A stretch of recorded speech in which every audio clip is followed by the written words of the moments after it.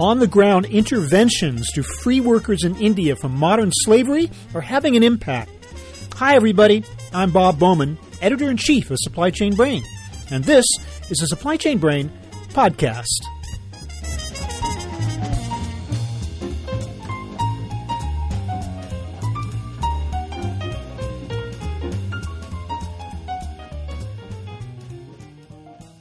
The Freedom Fund has been working with more than 40 frontline NGOs in India in a 5-year, $15 million campaign to end forced labor in that country.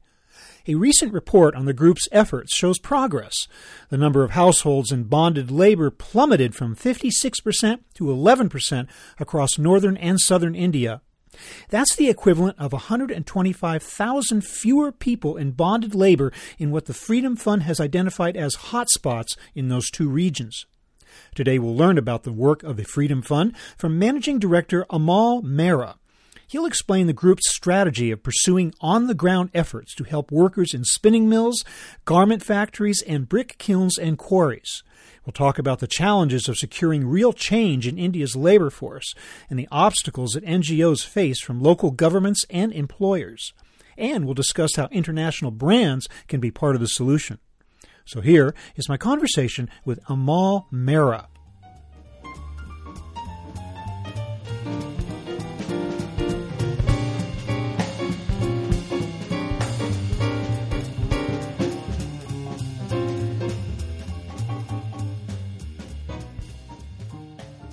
Amal Mehra, welcome to the show. Thank you so much. Please tell me about the scope of this initiative in India. How long did it take? Money spent? Organizations involved? Just how wide an effort was it? Over the past 5 years, we at the Freedom Fund have been piloting these two major programs to reduce the occurrence of bonded labor in both northern and southern India.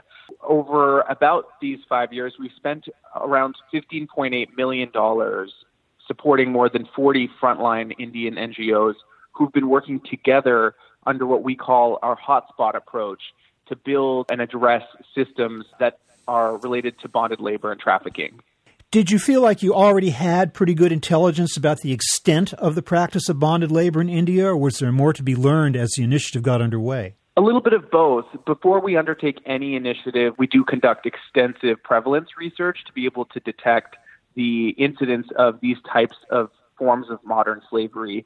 And then that helps guide our response in the appropriate way that we support frontline partners to act in that regard. But of course, these are sort of fluctuating at times, so we have the ability to act and modify our strategies as we learn and as conditions may change on the ground.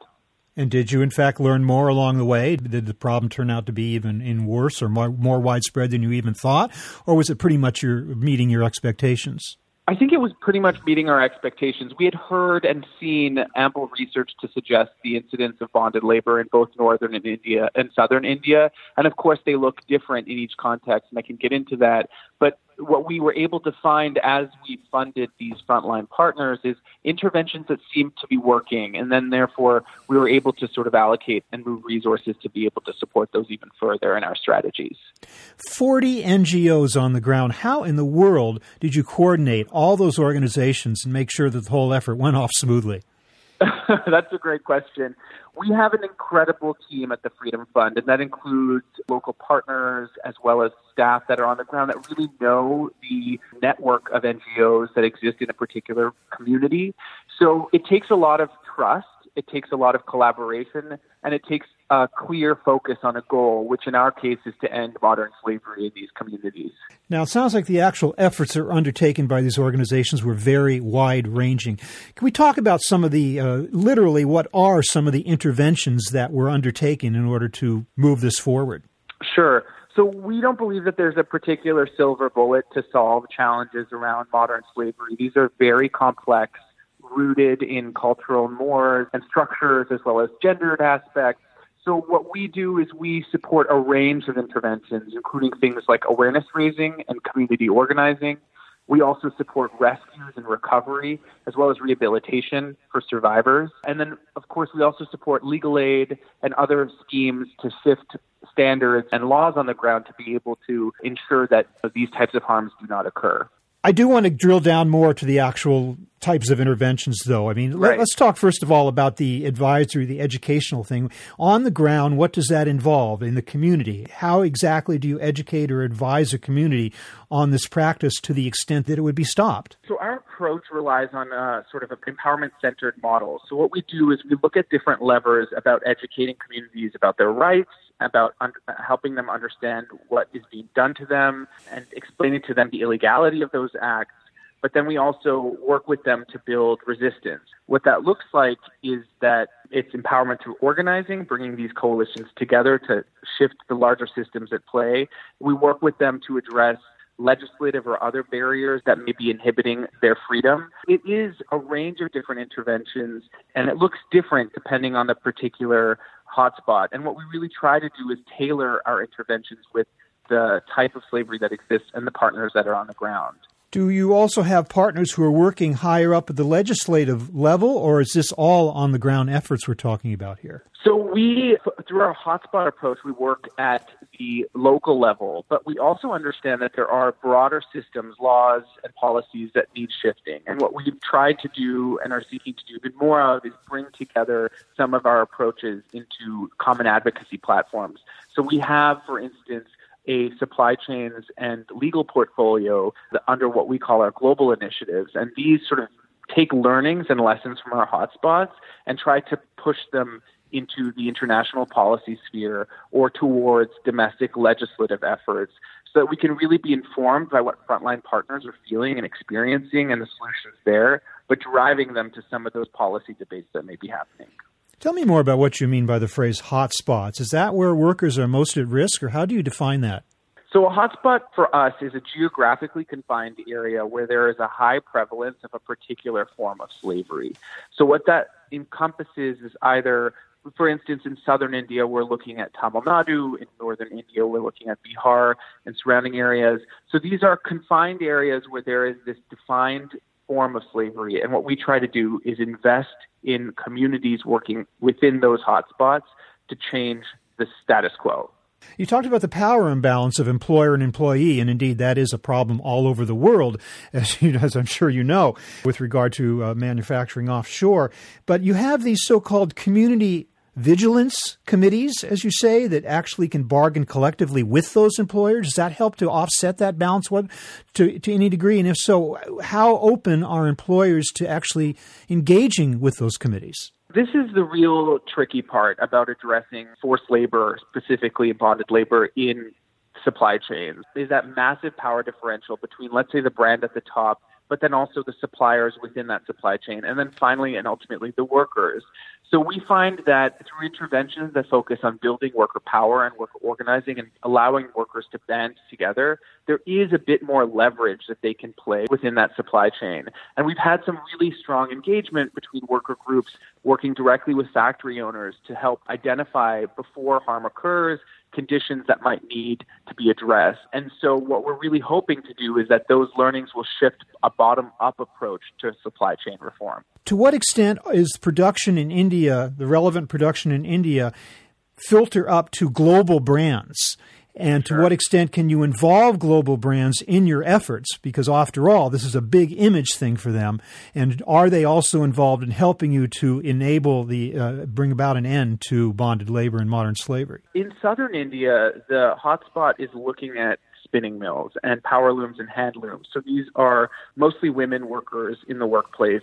In those employment relationships, those suppliers and factories are, in fact, within the corporate supply chains of major fast fashion retailers, of high street brands, etc. The tricky part is pushing for transparency down to that level of the supply chain. A lot of the efforts that have thus far been focused at the apparel sector have looked at tier one transparency. But what we're looking at here is actually much deeper within the supply chain. And so drawing that line between a particular brand and a particular spinning mill is quite difficult. We are, in fact, engaging in efforts to do just that. There's a number of organizations that are also trying to do that mapping. But thus far, we've had to rely on public disclosure by brands themselves and then build partnerships that way. We've also had some success in working directly with the suppliers like the factory owners, the spinning mill owners, et cetera, that may be within the region or grouped together in an industry collective, and that's proven successful. But again, the missing piece, and that we're all trying to work towards, is pushing down that awareness and that transparency, and then building some leverage with those companies at the top of the supply chain to be able to set conditions within that supply chain. Perhaps in the future, your efforts will be aided by technologies such as blockchain, which is currently undergoing certain pilots to establish the provenance of products all the way back to production farms, mines, and the like. Maybe do you see that as a potential going forward as being help in your efforts as well?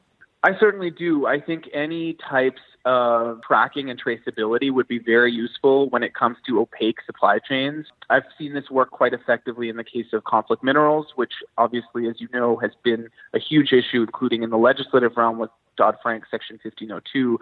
So in the context of our work here with the apparel sector, I believe that there could be some useful applications of technological innovations that would help build the traceability needed to sort of illuminate that supply chain. Now, can I ask you what type of, if any, pushback or opposition you've encountered at the local level when these NGOs go in to initiate these programs? Whether it's a case of political situations or just cultural mores that oppose what you're trying to do, is that a big obstacle, and how do you overcome it? I think, again, when we talk about systems of slavery, these are complex. They have power dynamics, but also gendered aspects. In the context of some of our work, much of our work, in fact, there are both of those that show up. So what we try to do is work as closely as we can with the key partners. So we build relationships with, as much as we can, industry associations that are at the local level, mill owners themselves, get them to understand that our work here is about trying to address a harm and understand that we're not seeking in any way to disrupt a particular supply chain or one's business, but rather to lift economic opportunity and jobs in a way that is fair and equitable and isn't predicated on illegality, which it is under current conditions in many situations. So you say it's a 5-year effort. Has it been 5 years since you undertook it, since you started it? That's right. We started in both northern and southern India about 5 years ago. And it's still underway, going strong, I take it. It's not it's an open-ended type of initiative, I would assume.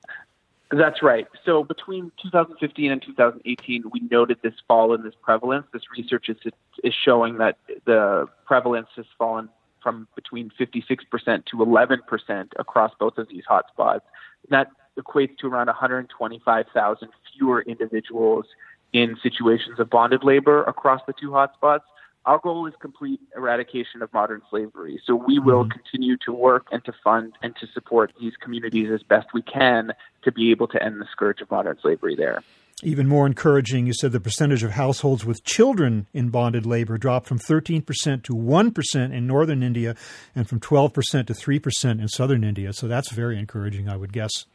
It is, in fact. These types of results tell us a couple things. One, they tell us that our approach is working, that the core to addressing modern slavery is to support frontline partners to be able to work together, to build power together, and to challenge the systems that allow slavery to persist. But they also tell us that more work needs to be done and that the lessons from this can be applied into other contexts. And that's what we're really hoping to do now that we've had these validation findings from many of the independent evaluators. Well, to the extent you had any benchmarks going forward at the beginning, how do you feel about where you are now in terms of the results that have been yielded from this initiative? Has it met your expectations? Are you satisfied at least with where you are now, or where do you feel you are based on what you were hoping to achieve when you started? I think we feel very satisfied, but understand that more work needs to be done. I think we're realists in our approach to tackling modern slavery, which is that this will take significant investment. It'll take focused resource and time, and it'll take bottom-up approaches. So we are taking a moment to celebrate the incredible work of our partners thus far, but we're doubling down on our commitment to do more and to scale our efforts and to take these learnings and apply them and share them widely with communities working to address issues like modern slavery. Well, that's my next big question. Do you feel like you've created a template that could be applied to other parts of the world, or are there aspects of this initiative that are unique to India? We believe that we have created a system that shows to have been workable for addressing modern slavery. Of course, we understand that none of this would be possible without the resilience, courage, and hard work of our partners on the ground. We take cues from them and we support them. So really this achievement in reduction is due to their work. But we also understand that these learnings are somewhat context specific. Slavery looks different in different parts of the world, in different sectors, because it's so related to power systems. But again, the core message from our results and our work shows that when you support frontline partners, when you support them to work together, and you support them in a strategy that addresses these systems of power, that lifts people, that educates them and gives them an ability to own their rights, then incredible things can happen. And I think that's what we see as the formula that can be applied in other contexts as well.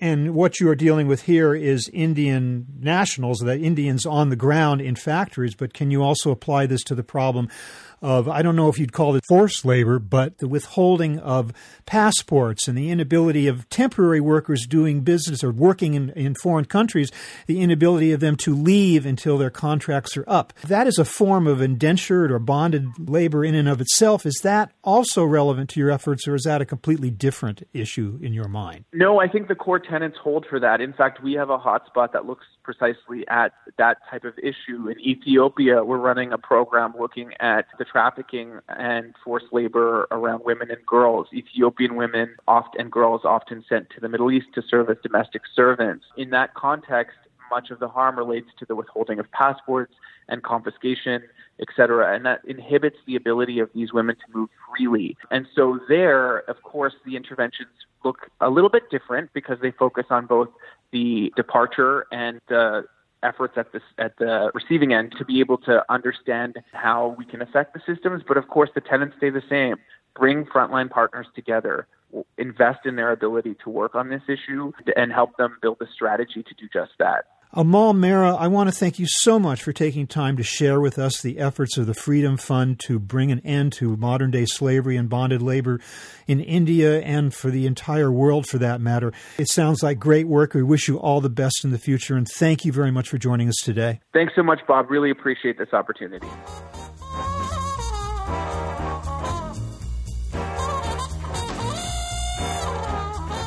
That was my conversation with Amal Mehra of the Freedom Fund, talking about efforts to eradicate modern slavery in India. We're online at www.supplychainbrain.com, where we post a new episode of this podcast for streaming or downloading every Friday. You can also read my Think Tank blog, watch thousands of videos, and access all of our other content, including the digital edition of our magazine. Look for us on Facebook and LinkedIn, and follow us on Twitter at SCBrain. You can also download or subscribe to the podcast on Apple Podcasts. Got any comments or suggestions on this or any episode? Email me at rbowman@supplychainbrain.com. See you next time.